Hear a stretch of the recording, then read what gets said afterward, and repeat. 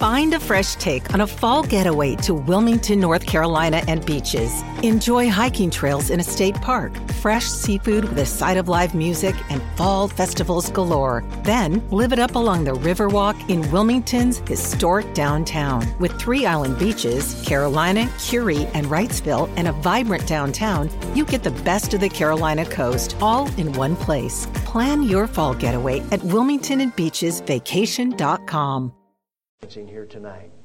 And so we thank God for you. We're going to have a great week. 2 Samuel chapter 23 tonight.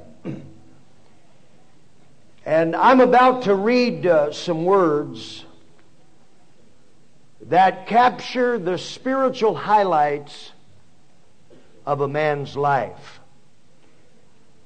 David is an old man when these words were written, and he's looking back over a life lived for God. The first few verses were this was the sermon that Pastor Mitchell preached at conference, where it records David's last words.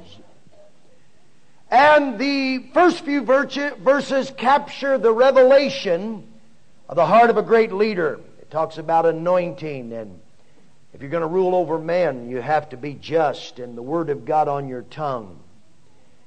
Then he moves to a statement of mourning over his own house. His sons are in rebellion, betrayed. He talks about they're like thorns that cannot be handled with flesh. Then he moves into a tribute to the mighty men of valor, who he recognizes without them he could not have accomplished and done exploits for God. Their courage in battle, their loyalty. Then right in the middle of this, he gives an intriguing story that I want to preach on tonight, because it's filled with revelation concerning discipleship and the chemistry of the kingdom of God. I want to minister tonight on a sermon I've entitled The Deadly Drink, from 2 Samuel 23, verse number 14. David was then in the stronghold, and the garrison of the Philistines was then in Bethlehem. David said with longing, "Oh, that someone would give me a drink of the water from the well of Bethlehem, which is by the gate."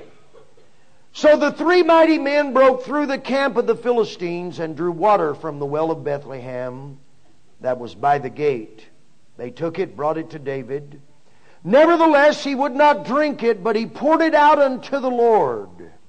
And he said, "Far be it from me, O Lord, that I should do this.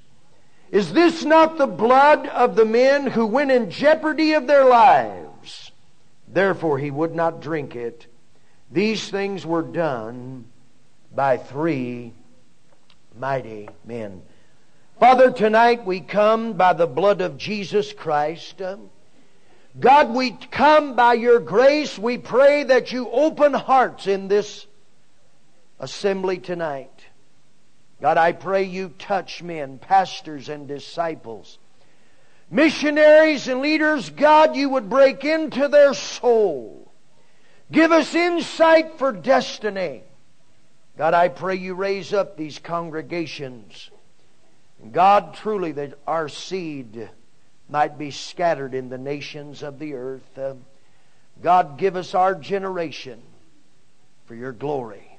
And we give you praise for all you accomplished this week. We thank you. It's a work of your hand. Amen. The deadly drink. I want to examine with you first of all tonight these lethal longings of David. He's at a strategic time in his life. He's at a critical and a crucial moment. This is going to be a pivotal place in his destiny. He's won victories. He's fought famous battles. He's defeated Goliath. He is the pride of Israel. The handmaidens sing songs of his name. He's a successful man. He has accomplishments. He's had a word from God through Samuel. He's anointed. He's destined to be king. He's risen no doubt higher than he ever expected as a shepherd boy, youngest of the family, backside of the desert. God has favored him, given him influence, and now he's gathered with these mighty men. They've linked their life to David. And I want to say tonight, there's no greater treasure than that. They've given David their loyalty and their heart. They've sacrificed all. They've laid aside their agenda and their plans, and they've formed under his leadership. Without these men, he would be nothing. That's what much of this chapter is about. It's dedicated to these men. He understands, and you and I, pastor and workers, we need to understand, future pastors, this is a critical aspect. Without the hearts of men and women who will link with you and I in vision and purpose, we can never accomplish what God has called us to do. These men are mighty in their own right, but they've surrendered their pursuits to fall under this common banner. So here he is. He has this sacred thing in his hand. God has moved him, but now life is closing in.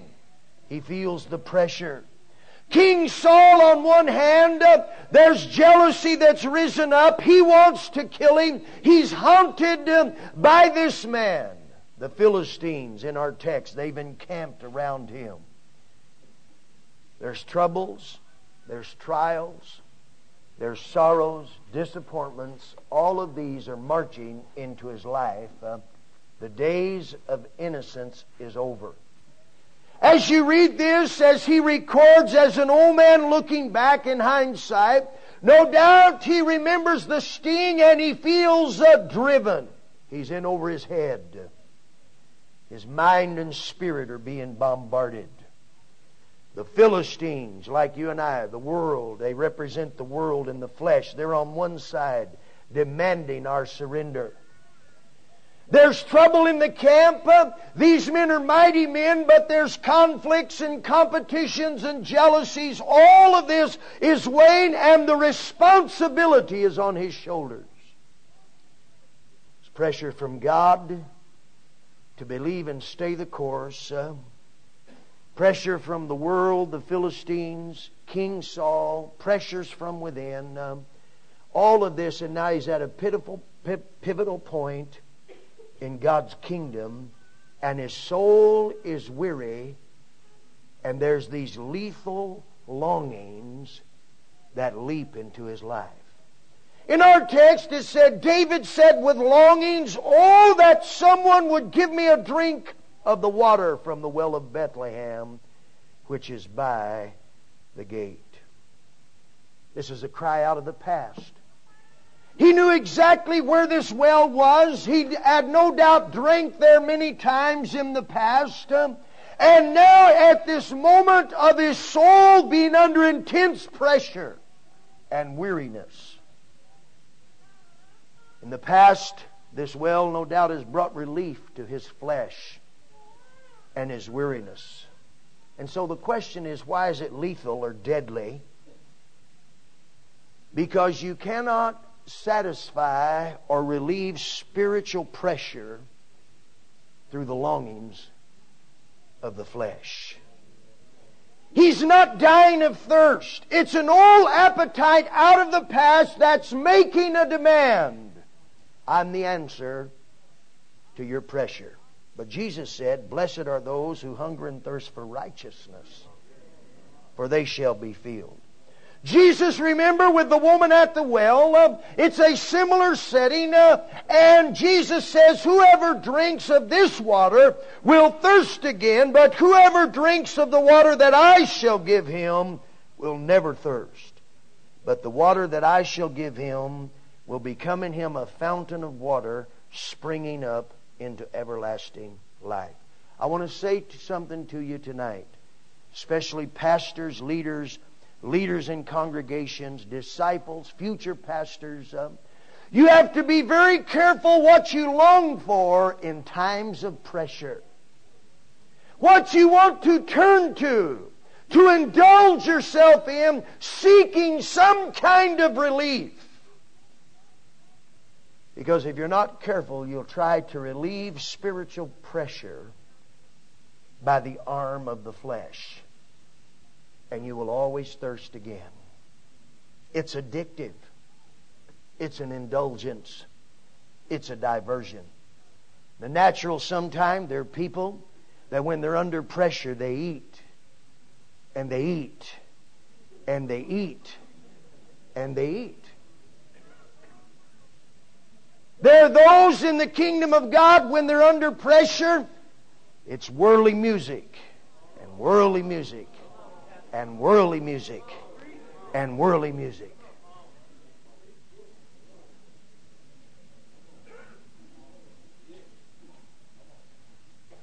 I remember a few years ago, I was in a meeting and it was brought out that a pastor who was under intense pressure, he had a lot of responsibility, and so he would go to a motel and rent movies. Never prayed, but he'd rent movies. He's no longer in leadership today. I know another pastor that fishing was his relief. The problem was, all he ever did become fishing. He never had any disciples. And so you see, the evil is not in the water, but it sets a precedence of life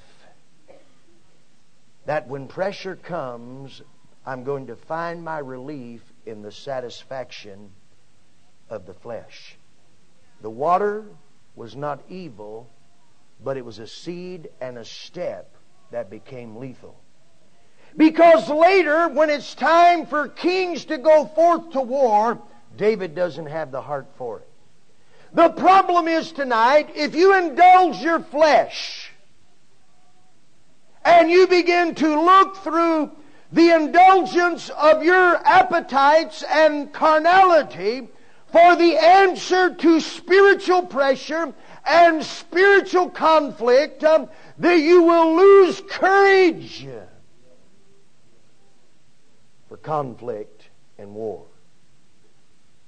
You'll lose heart to enter into the arenas where God calls you to stand for righteousness, stand against sin, judge sin, and to go forth. You will lose moral courage, because there comes a time when it's not water, but another man's wife.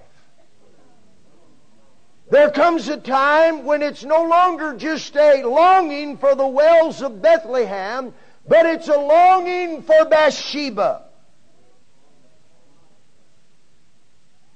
He loses ability to make judgment in life. There's a time when kings went forth to battle, and it says David stayed home. He no longer has a heart for it. Years pass, and you see this fatal deception in his youth that later down the road becomes deadly. I want to tell you tonight, we're a militant fellowship, and I'm proud of it. We are militant. We was born in militancy. I'm not interested tonight in gaining the approval of the religious world. I'm not interested tonight in being on TBN. I'm not interested tonight in them waving our banner. We are militant to the bone. That's what attracted me 25 years ago, was this militant. We are willing to go to war for God and righteousness.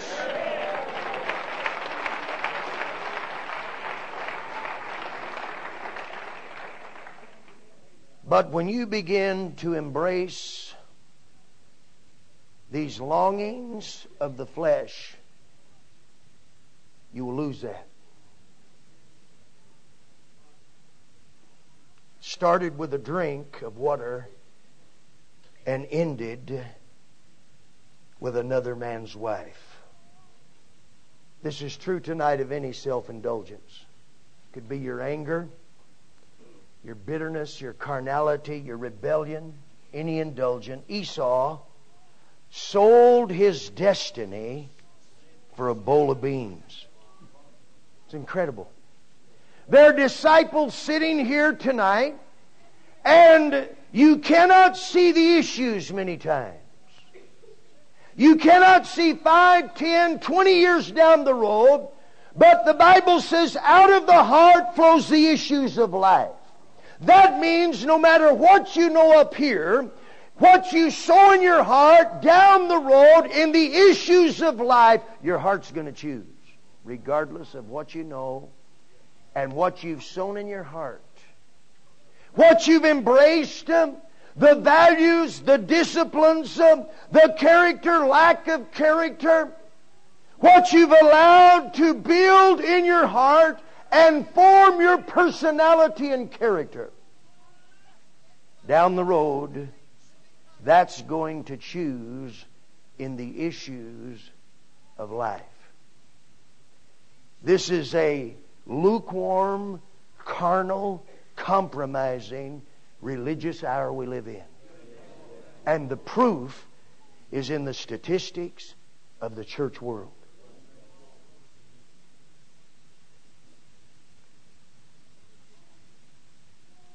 Let's look at the message to his men. What he longed for put their life in jeopardy. See, Pastor, what we long for can be fatal to a disciple. It says, so 3 mighty men broke through the camp of the Philistines, drew water from the wells of Bethlehem that was by the gate. David didn't attempt that, but his men did. We know they could have lost their life because in the next verse he says they jeopardized their life. See, what you may long for and be able to resist, they can't. You might survive, pastor, or disciple, you might survive, but the one behind you, he will not survive. I recently preached a sermon, Messing with Moab, out of the book of Ruth. It was a time of famine. Again, it's a time of pressure. It's a time, and famines come in many ways. There's spiritual famines. There's financial famines. There's famines of the soul. There's famines of mind and confidence. There's all kinds of illustrations here. But it was during a time of famine and pressure that they ran to Moab. Moab means always more. Eager for gain, desiring more. Naomi survived. Naomi comes out, but Moab murdered the men. Not one came out. The husband didn't come out. The sons didn't come out. And so Naomi, she had some reference points evidently of Bethlehem, of the God of Israel. We know she witnessed about the God of Israel. But what she was able to survive, they were not.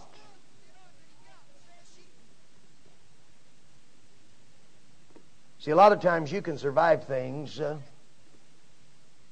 that your disciples can't. You may survive LA Fitness, the butts and the mirrors, but your disciple won't. I can't understand why people have to have mirrors to exercise.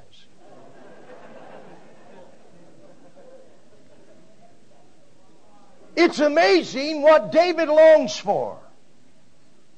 I know parents, they long for things and their children never survive. They never come out. But what he longed for, they pursued at risk of life. Evidently, there were reference points and restraints in his life that these men did not have. And their loyalty and respect and honor to him actually endangered their life. That's a frightening responsibility.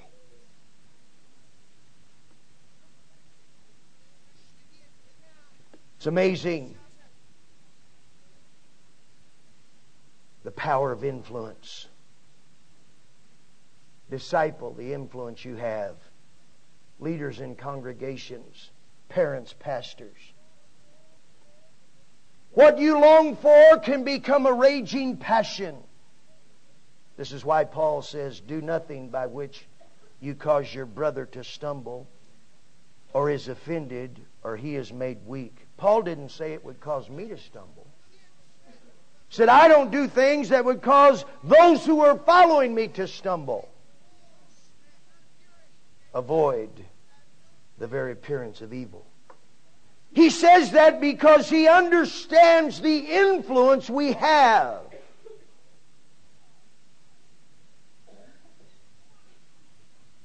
As pastors and leaders and future disciples, and that's what's here mainly tonight. A lot of other people here, new converts here, but I'd say the bulk of the men and women here tonight are the foundations and the ministry of the churches represented out of Chandler and across the valley. You need to listen to what I'm saying. There's an old story. There was a father, his name was Seramphius. He had a fair daughter named Eulia. She came to him one day and asked his permission to attend the party of Lucidia. The father firmly forbade it. She said, you must think me very weak, Father. In what way would it hurt me to go?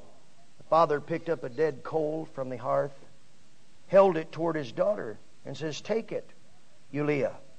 She hesitated. He said, take it, my child. It will not burn you.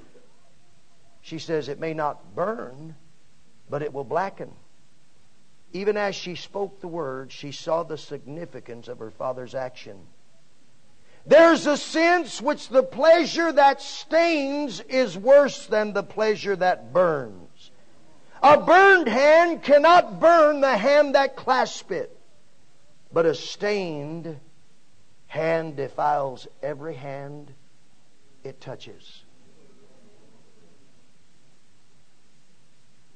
You know, it's easy to influence people into perversion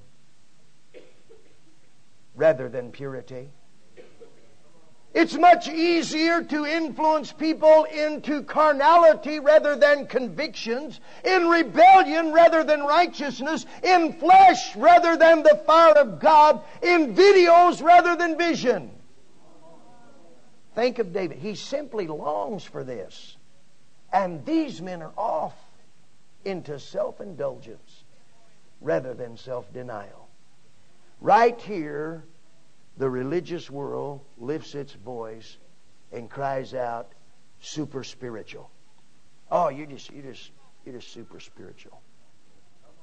You're just holier than thou.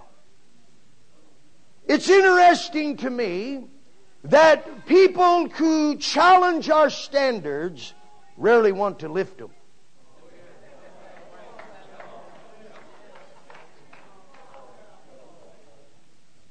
They want to lower them. And try to make you feel guilty or weird for pursuing that which is righteous. Think of Gideon for a moment. Here's thousands of men going to battle. As they go to battle, there's a stream. Again, the water's involved, and the water is not the evil. But it's interesting that as God observes these men of war, there are those that throw themselves down, abandon themselves to the drink. And God says, send every one of them home. Some 10,000 go home. Here's 300. How? God, what's in your mind? We're going to war. Because God understood He had a better chance of victory with 300 than 10,000 plus who were filled with self-indulgence. Where they cast away spiritual guard, where they cast off restraint and that alertness that comes from being keen and walking with God in righteousness. These men just abandoned themselves to their flesh. God said, send them all home.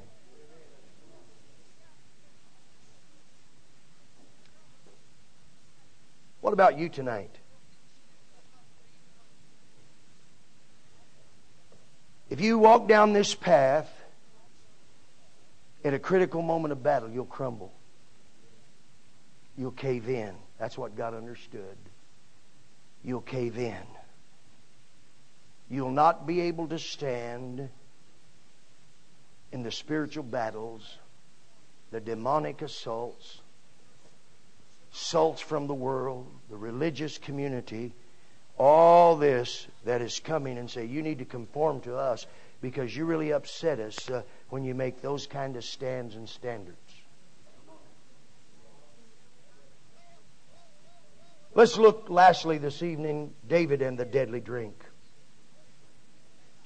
Verse 16, he took it and brought it to David. They bring this drink to him, and it says, nevertheless, he would not drink it. But he poured it out to the Lord, and he said, far be it from me, O Lord, that I should do this. Is this not the blood of the men who went in jeopardy of their lives? Therefore, he would not drink it. What he said is, I have no right to indulge myself in that which other men have risked their lives for. He says that's a holy thing. It's a sacred thing. I want to tell you, it was true then, and it's true tonight. He says he catches a revelation here. Pastor Ruby kind of moved in that stream in his offering tonight. It's one thing to look at those photographs out there and rejoice and see what God has done. But if you miss the understanding that this was bought with precious blood. Last night we presented George and Fran Rose. I brought them back a gift from the congregation, and Connie and I from Africa. We inscribed some words on their appreciation for their years of faithful service. This couple has never pastored or pioneered. They've not been to Africa. They've not been to Malaysia or India and a lot of places. But they're the longest standing couple here. You see that little hot dog stand building out there, that it was about the size of this platform. They were in that building giving their blood.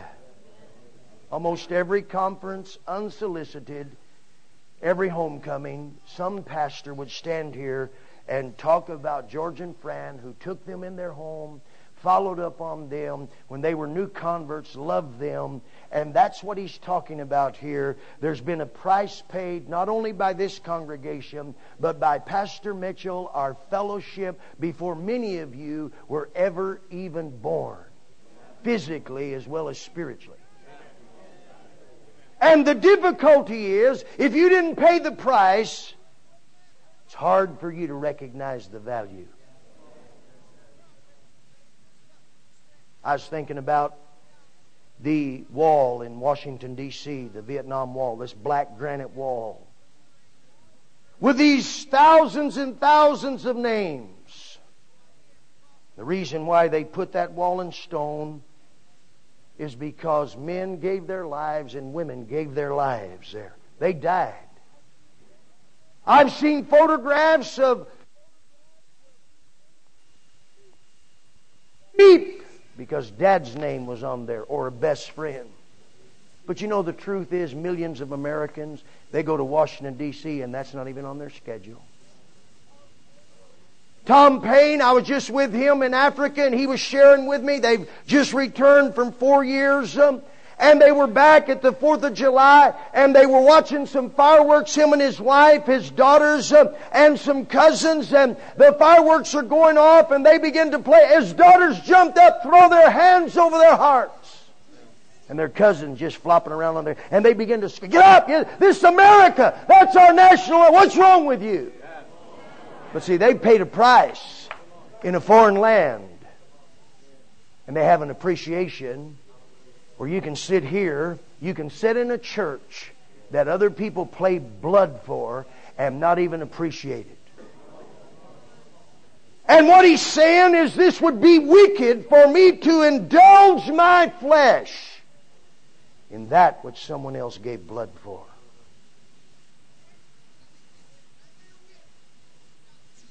I remember preaching here. I wasn't the pastor. Steve Garfield was the pastor. Over there, little handful of people by the high school. I remember when I came here down on South Washington Street, and you can see some of these guys that are pastors today, they were paying with their life, outreaching, believing. We had a couple of churches out. Sacrificing, giving, planting some churches, and the church would fall or stumble, and giving again into that church, and it would fall or giving again into that church, outreaching at that church, sending teams, sending finances, sending groups, all of this until finally it took hold. But if you're not careful, you can sit here 15, 20, 25 years down the road and you don't even get it.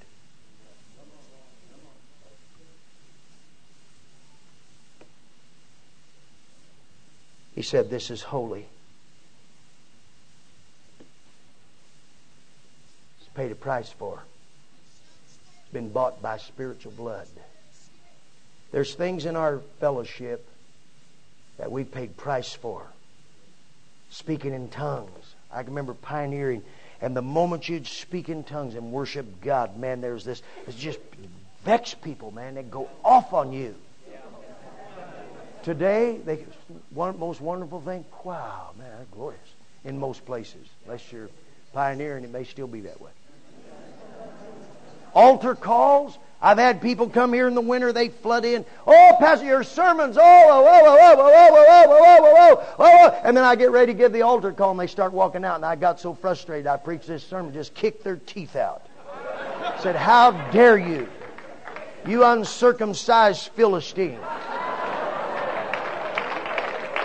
come and listen to the sermon, and then you get up during the altar call. Everything we do is aimed at the altar call.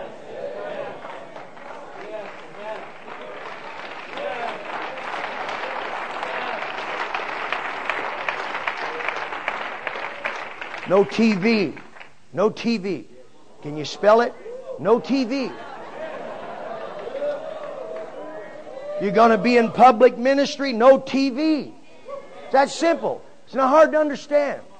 Simple. We paid price for that. And there's other men here that paid price for that. People walk out your church, leave, lip you off. You're not going to go to movies. You got internet and you can't keep your stinking face out of the porno, you ought to burn it. God help you.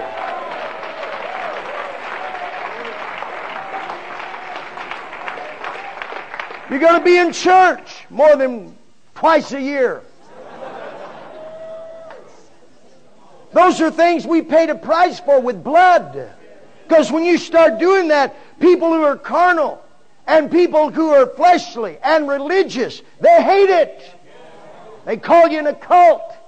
Try to make you ashamed. But I want to tell you, I am proud to the bone.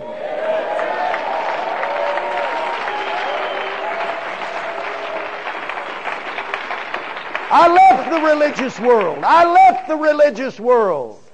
Ordained in the religious world. It sucks.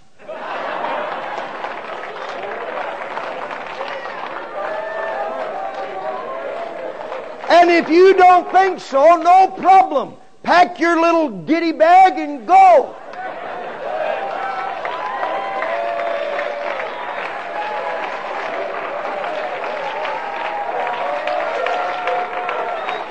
If you want to be religious, no problem. They're everywhere. But don't try to kill us and stagnate us. I'm sick of it.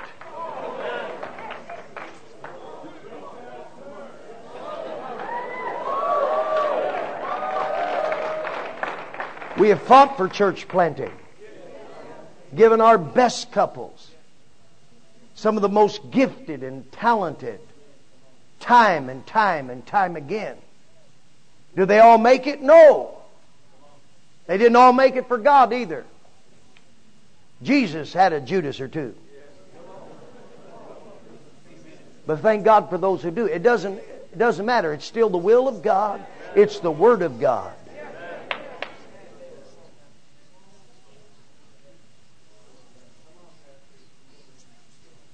You may not realize, but all of those things are bought in blood. To feel what you feel tonight in this place, and what these flags represent, and these reports this week, has been paid for by sacrifice of life.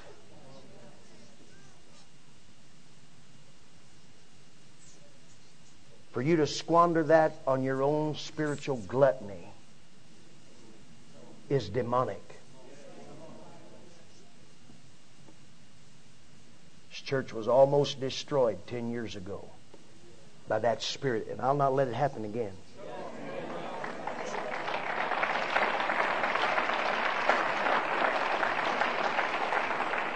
See, David had no sons for God. You read it in here. We know about Solomon. We know about Samson or Absalom. The Bible says he was saved, he went on, but he had no lineage. Because you cannot walk in self-indulgence and have disciples that survive on the field.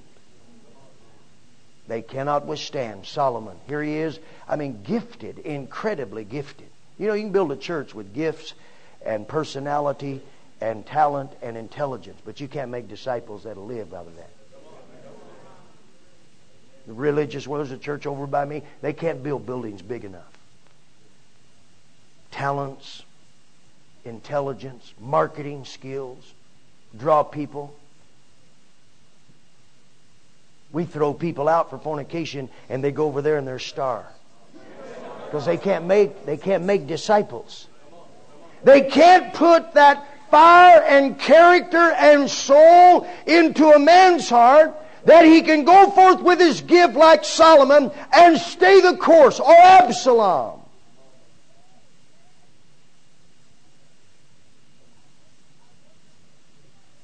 I wonder if Uriah was one of those three men that day, as I close. Do you ever think about that?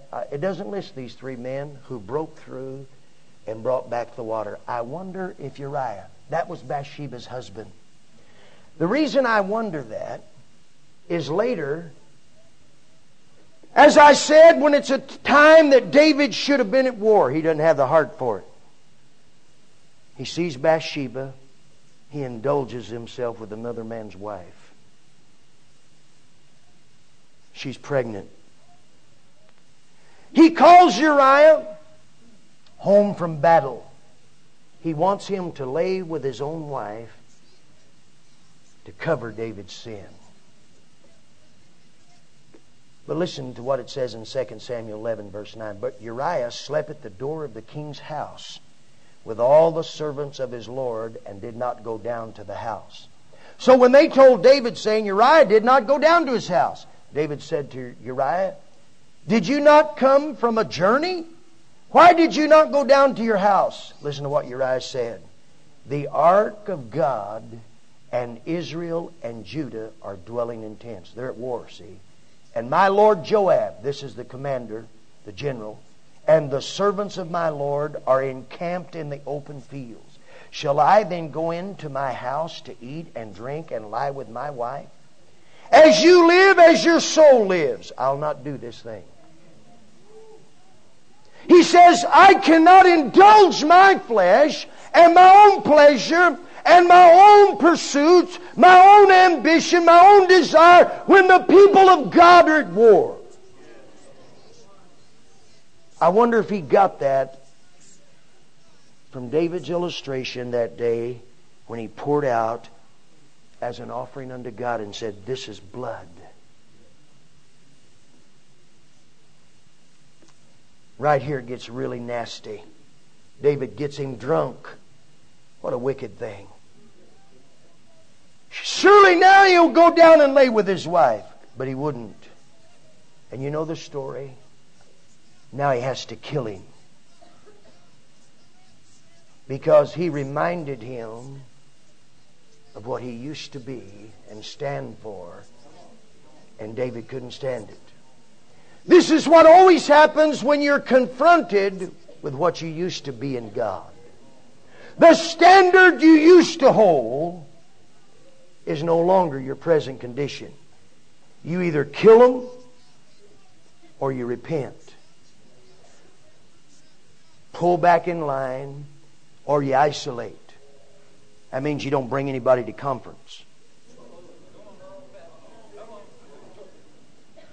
I've been around a long time.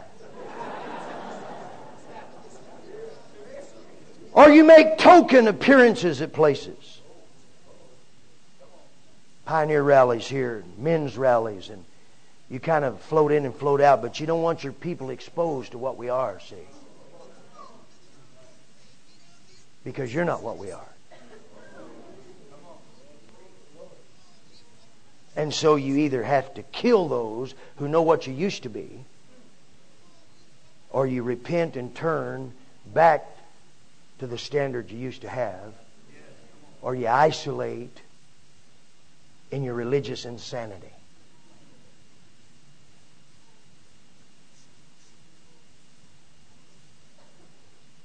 My prayer tonight is, God, give us men that'll do right.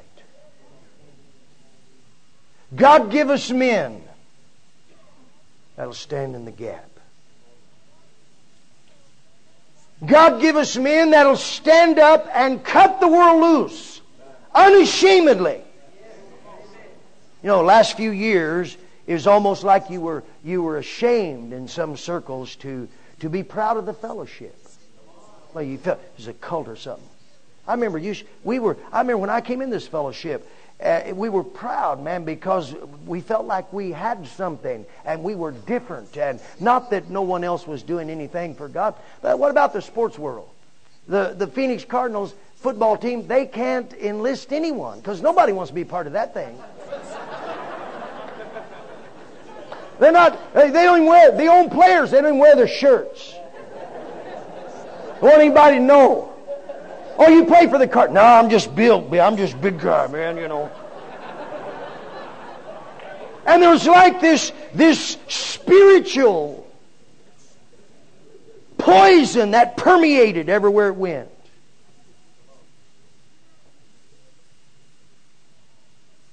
And it stripped disciples of something. And there's men here that were touched by it, and you're going to have to fight back to that dimension in believing in what God has called us to be and do. I want to challenge you tonight to pour out your life for God.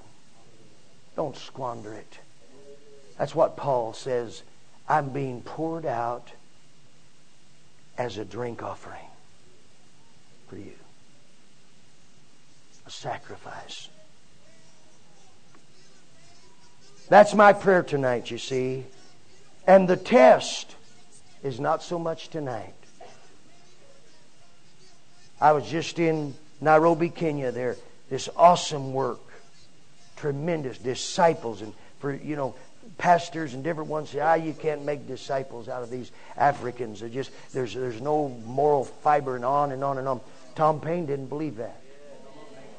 There's disciples everywhere. There's now a national list there, and I told Wycliffe, I spoke to him, I've known him since he was just a new convert. A security guard that came in and got saved. Here he is. He's insecure. The Mzungu, the white man's gone. Here he is, this responsibility, and all of it's placed on his shoulders. The test is not now, because he feels his need. But I said, Wycliffe, the test will be 10 years from now. When you don't feel you need us anymore. You got thousands of people, success, resources, ministry, open doors. That's when the test comes. That's when the test comes. Most of you, this is not your test tonight in that arena. Some of you it is. But I declare to you tonight, beloved, don't make this fatal mistake of thinking you can relieve spiritual pressure by indulging your flesh. You may have done that in the world. You may, blown your brains out with drugs. But it'll not work with God. It'll simply set you up at a critical time like David. It won't just be water. It'll be someone else's wife. I ask you to bow your head with me this evening.